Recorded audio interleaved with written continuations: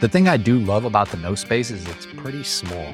It's a pretty tight-knit group. We tend to know almost everyone in the space, and that's good. I mean, it's bad for the people that don't do good business, but it's great for the people that, do. And I think it's nice because it's a lot easier to form relationships than if you're just strictly in the wholesaling space.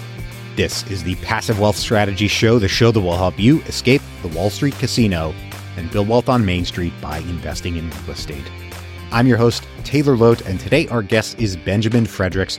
Today we're talking all about note investing and Benjamin's unique approach to investing and participating in the note space. Very interesting, very different from the other note investors that we've discussed notes on the show with before. Different approach, different way of doing it, and a completely different scale, I think, than most note investors are going at the business. Very interesting stuff. You're going to learn a ton. If you're ever interested in becoming the bank, becoming the lender in real estate on real property, then this is the show to listen to. I'm your host, Taylor Loht, and to date, I've acquired, invested in, partnered on, or otherwise had a hand in over $150 million of multifamily and self-storage real estate investments. I'm excited to be bringing this interview to you today. All of this knowledge from Ben Fredericks. If you'd like to learn more about potentially investing with us on a future deal, just go to investwithtaylor.com, fill out the form, and schedule a call, and I'll look forward to speaking with you soon. If you're an Apple Podcast user and you enjoy the show, please take a moment and leave us a rating and review on Apple Podcasts. 5 stars if you don't mind, you guys. I appreciate that so much. That helps other people learn about the show because that helps us rank higher in the Apple Podcast ecosystem. And I'm always honest with you guys, and I mean it every time. That gives me a nice little warm and fuzzy feeling because I get to see that you're engaging with the content and you're escaping the Wall Street casino along with us. Don't forget to subscribe and catch us here every Monday, Tuesday, and Thursday. Once again, our guest today is Benjamin Fredericks. We're talking about his approach to the note investing business. A little different from the other note investors we've had on the show in the past. Very interesting. Without any further ado, here we go. Ben, thank you so much for joining us today. Very excited to talk about notes and private lending, how to invest real estate through notes and private lending. For our listeners out there who don't know about you and your background, can you tell us about what you do and how you invest in real estate? Yeah. First of all, thanks for having me on the show, Taylor. I appreciate it. I got my start really just buying rentals at first in real estate. And while that was a good experience and I continue to own rentals, ultimately, as we were talking about before we kicked off the show, rentals are not always as passive as one might think. And I sort of learned about notes by accident. I'd spent a lot of time in the mortgage space working for Lehman Brothers and some other companies. And, I came across an investor that kind of showed me the ropes on notes. I never knew it was a possibility. And so what I started doing actually was buying properties at auction in bulk. And that's something I've been doing for the last 6 or 7 years almost. And when we're buying those deals, essentially what we do is we're flipping some of them. And then as many as we can, we're selling on terms, seller finance, to create notes. And so that's really where I kind of make my space in this business.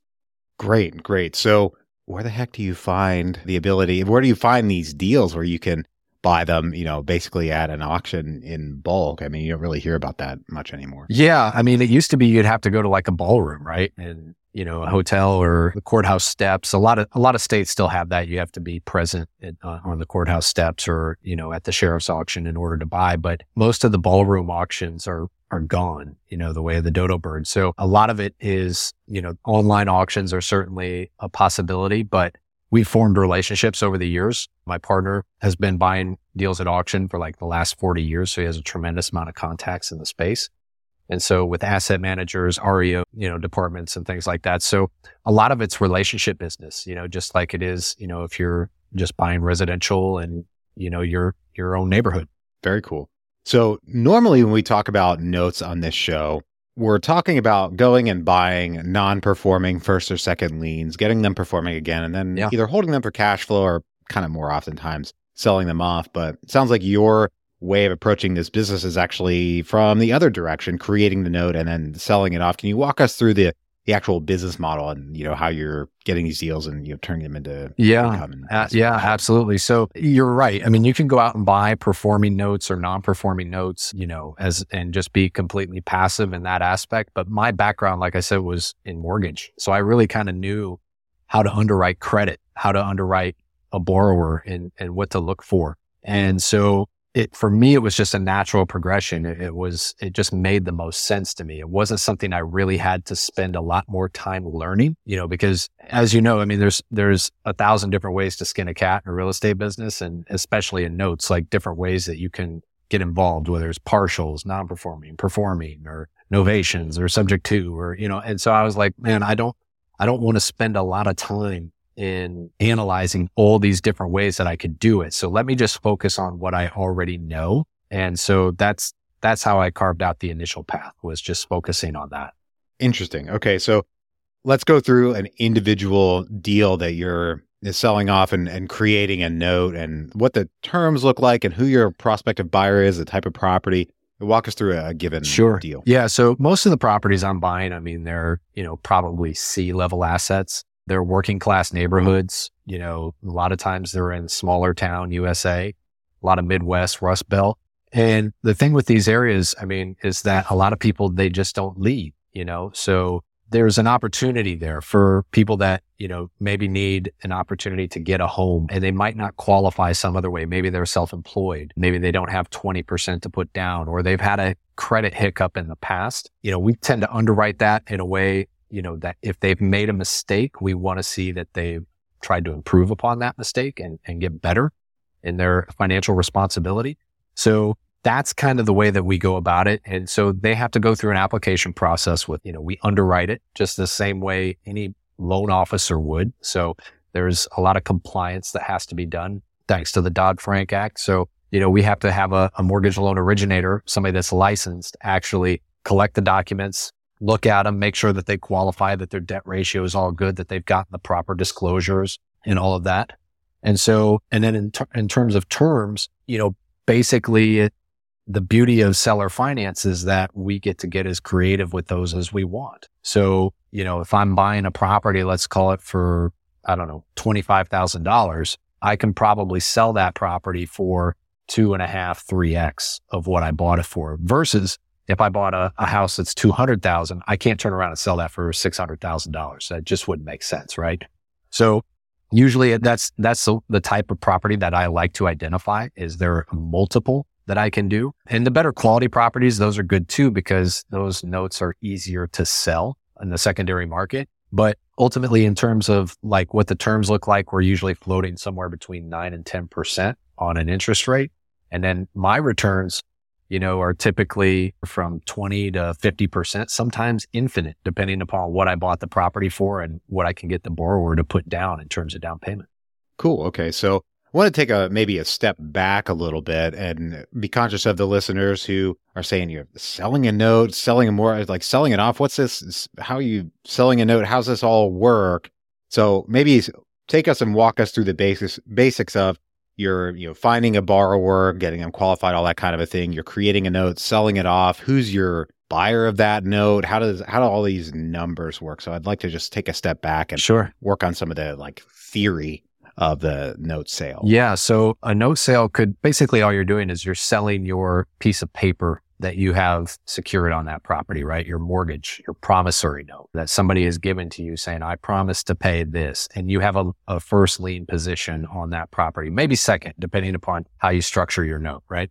So that piece of paper can be sold in the secondary market. Think about it. Banks do it all the time. If you've ever had a mortgage, chances are that mortgage has been sold a couple of different times, right? So you get a letter in the mail that says, oh, your mortgage has been sold to ABC Servicing Company. So it's the same system here. And then our buyers are typically people that might have self-directed IRA funds. They're just looking for something that's truly passive, that they don't have to manage. Because that's, like we said, with rental properties, you have to manage rentals. With notes, you don't really have to manage anything. You're the bank. So if you think about it, like when the air conditioner breaks on the property, right? They're calling you as a landlord, come fix it.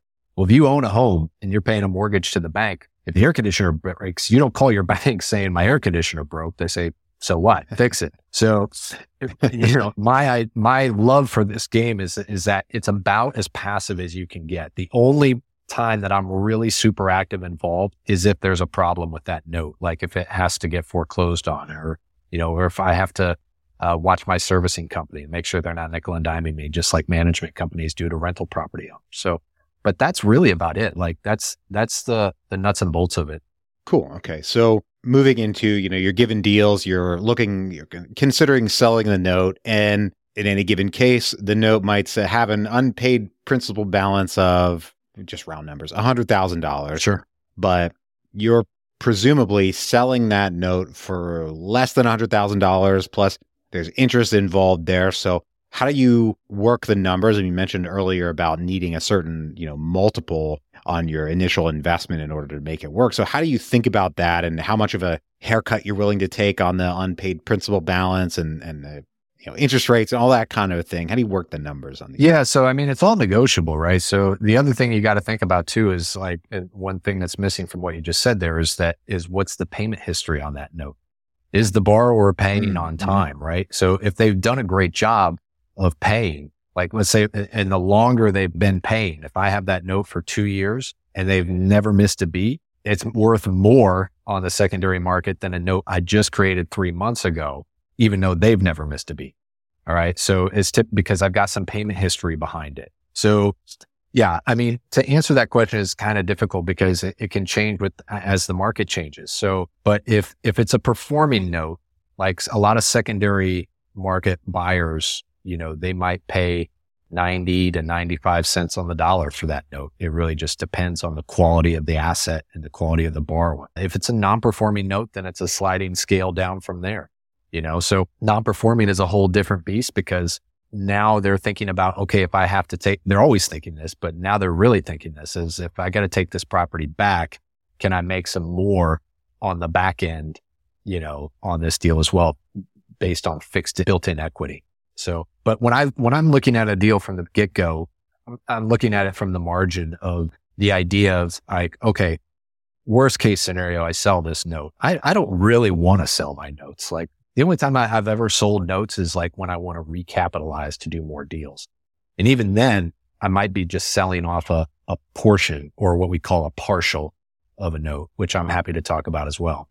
Okay, great. So happy to get into partials. Before we get there, I do want to ask about, rates. We're in a rising interest rate environment, which we haven't been in for, a number of years. They're so high and mortgage rates are getting pushed upward. How is that impacting, your business and the rates that you're looking for? Because even rates for, owner occupants with good credit, first time home buyers, whatever, are up considerably. And in this case, you're dealing with more distressed assets, more distressed buyers.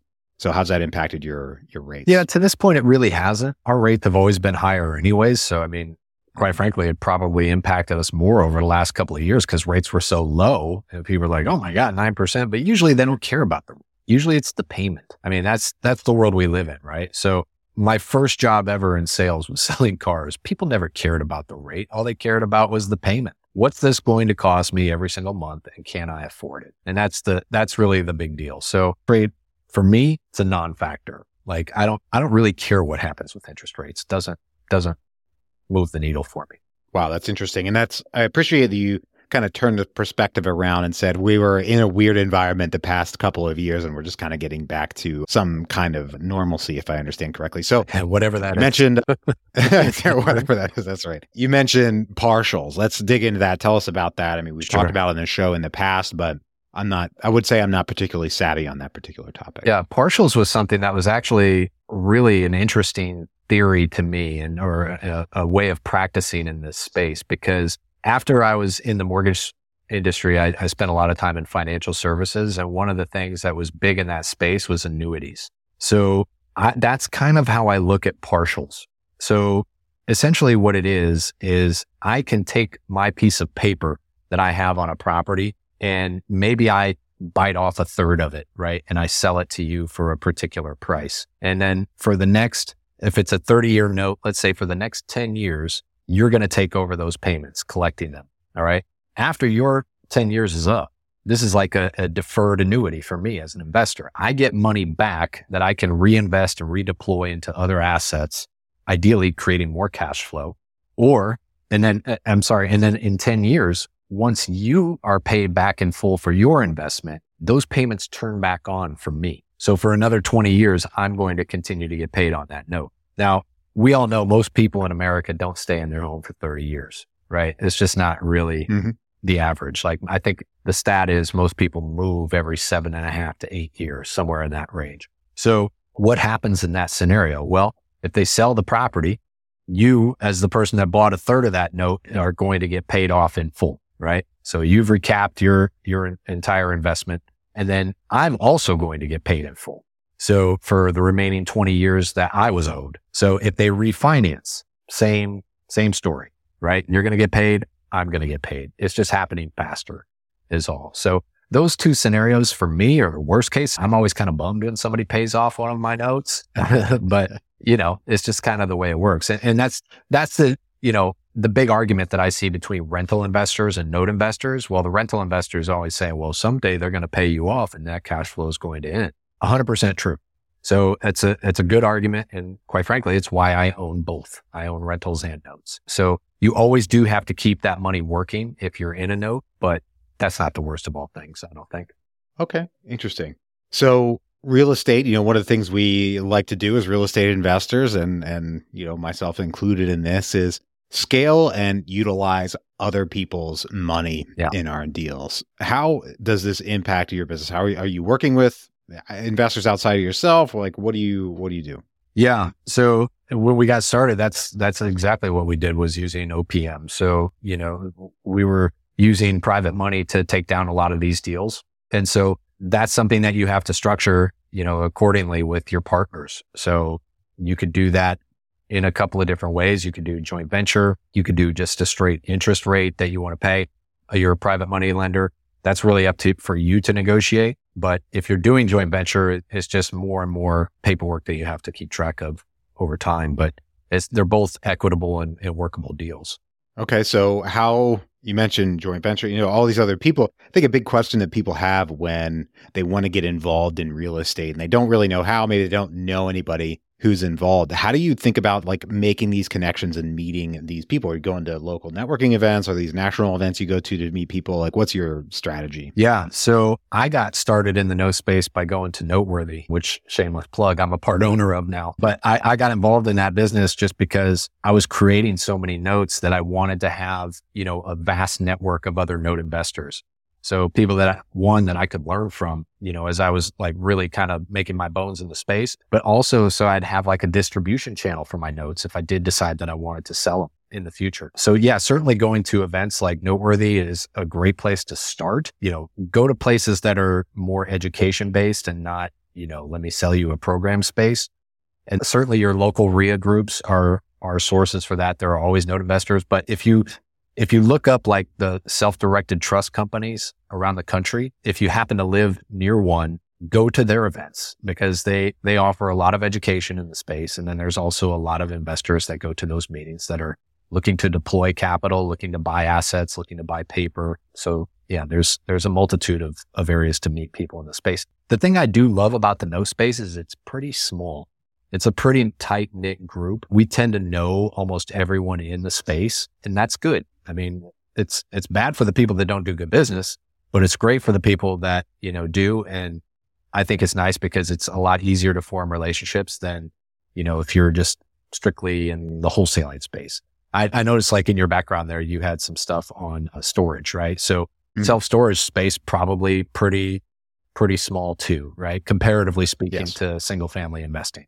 So, the same kind of nuance there, I think. So I would recommend, just checking out those types of events and you'll find something that works for you. Great. Yeah. I mean, I think the storage and multifamily space as well are incredibly small. I mean, it's wild how small these networks really are. So one aspect that I didn't touch on that I definitely want to ask you about is when you're finding these deals, the physical due diligence of the properties you're buying, especially if you're buying them online, what do you do before you buy it? If anything, do you send somebody to go drive by and make sure the property exists? I mean, what's the process? Because when you're buying a ton of properties all at once, it's hard to dig into the minutia, but you got to do like a minimum level of DD, right? Yeah. So it is minimum. So like when we're buying deals, right? So sometimes we might get 15 to 20 deals from an auction in a month, and they're scattered. Like, I'm not talking they're in one location, Chicago, Illinois. They're like one's in Texas, one's in Alabama, 3 are in Missouri, and wherever. So we know that it's when you're buying in bulk, right? Like, we have this understanding and knowledge that probably 10 to 15% of them are just not going to work out. They just aren't. Like, I've bought deals where the house was no longer there. It had burnt down, So, but knowing that the other 85 to 90% of those deals are going to make good money. A lot of people can't wrap their mind around that, which is why what we do is kind of unique and, different. So, but in terms of additional due diligence, one, we will have a realtor go out. If there's a local realtor in the market that will go out and just check it out for us, do a drive-by, get some basic information, tell us what we're dealing with. But a lot of times, Taylor, I mean, look, man, a bank will call us and say, we want to sell you this deal and we'll sell it to you today if you can pay this. So, and we have to decide, like, now, do we want this deal? And so it can be a limited time, and that's intimidating to a lot of people, but it served us well. And, do we get burned on some? Literally? Yes, absolutely. But that's, I could count those on one hand. Wow. Okay. So before we move on to the 3 questions I ask every guest on the show, what do you think is the biggest mistake or misstep that new note investors make when they're first getting into the realm of note investing?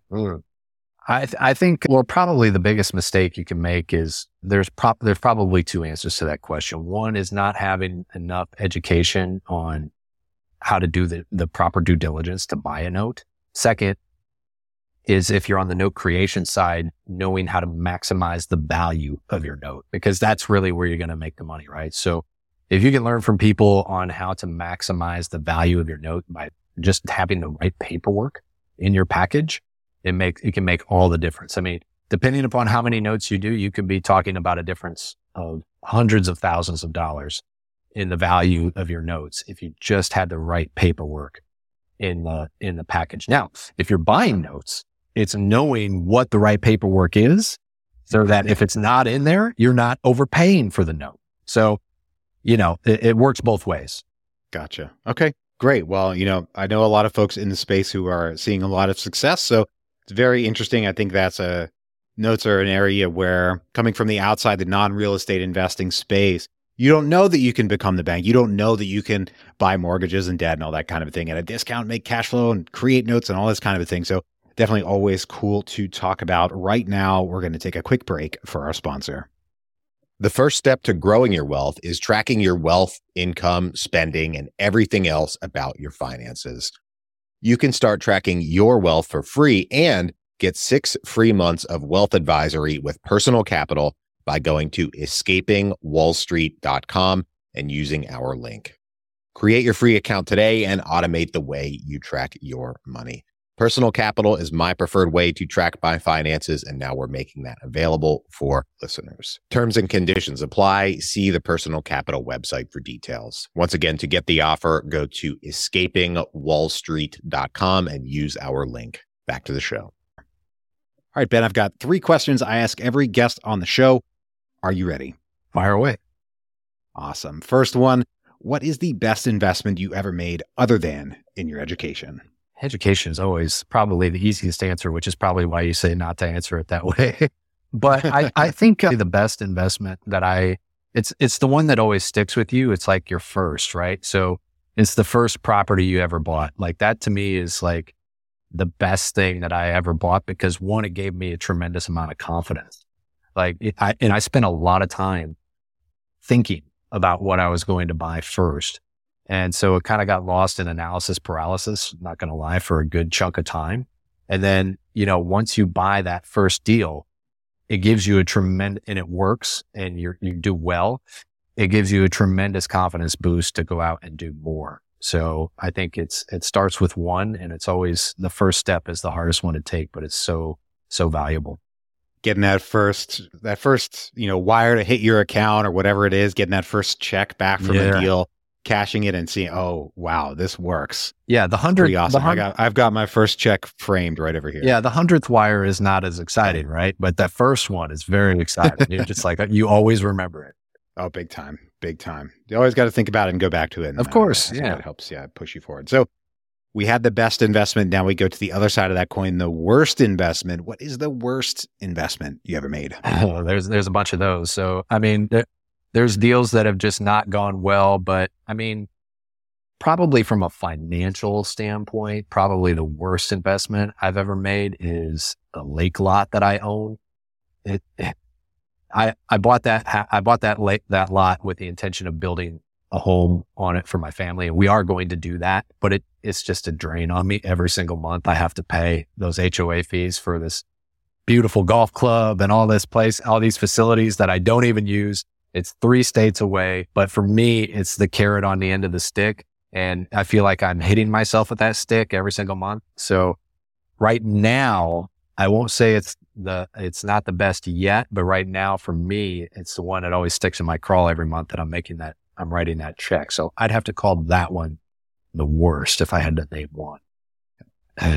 Well, my favorite question here at the end of the show is, what is the most important lesson you've learned in business and investing? Yeah, a mentor of mine brought this to me a couple of years after I really needed it. And it's simple. It's so simple. It's data, not drama. That's it. Like, does the data on the deal make sense? I don't get emotionally attached to any one deal anymore, because that would happen initially, especially at auctions. Like, I would just get very excited about getting a particular deal, and then it just wouldn't pan out for whatever reason. It was usually price. And my mentor said to me, look, there's always going to be another deal. You don't need to worry about that one. Sometimes the best deal you ever do is the one you don't do. And so just stick to the data, stick to your numbers. And if it fits your buy box, great. If it doesn't, don't worry about it. You make your number. That's it. Don't allow any of the outside drama into the offer, and that's it. Just stick with your data and then push forward. So I think that's the most valuable thing. Don't get distracted by shiny objects. Totally. Yeah. I mean, that's everywhere, right? So we have shiny objects coming at us like warp speed, but I think, there's so many deals, at least a couple of years ago, there were so many deals where you're seeing them in auction. You're like, oh my God, you get so jazzed about one particular deal and you're not focused on other opportunities that are around because you're emotionally involved in it. So yeah, just stick to the numbers in your deal, and everything else will take care of itself. Awesome. Well, Ben, thank you so much for joining us today and sharing all of these note investing lessons with our listeners. If folks want to reach out, if they want to get in touch with you, if they want to learn more about what you're up to or anything like that, where can they track you down? Yeah. So probably the easiest place to connect with me is on Facebook or Instagram. On Instagram, I'm just at Benjamin Fredericks. Also, you can connect with me on Noteworthy. So if you go to noteworthyusa.com, and if you want to check out our events, we have an events tab there as well. We have one coming up at the end of February in Anaheim. So if you want to learn more about notes, I'd highly encourage you to come out. They're not salesy. We're not pitching products. It's really a lot of great note investors that come to give back and serve the community of people that want to either get better as note investors or just learn it overall. So I'd invite you to connect with us there, and I'd love to meet you face to face. Awesome. Well, thank you once again for joining us today. To everybody out there, thank you for tuning in. If you're enjoying the show, please leave us a rating and review on Apple Podcasts, 5 stars if you don't mind, you guys. I appreciate that so much. That helps other people learn about the show because that helps us rank higher in the Apple Podcast ecosystem. And I'm always honest with you guys. That gives me a nice little warm and fuzzy feeling because I get to see that you're engaging with the content and you're escaping the Wall Street casino along with us. Don't forget to subscribe and catch us here every Monday, Tuesday, and Thursday. Right now, I hope you have a great rest of your day, and we'll talk to you on the next one. Bye-bye.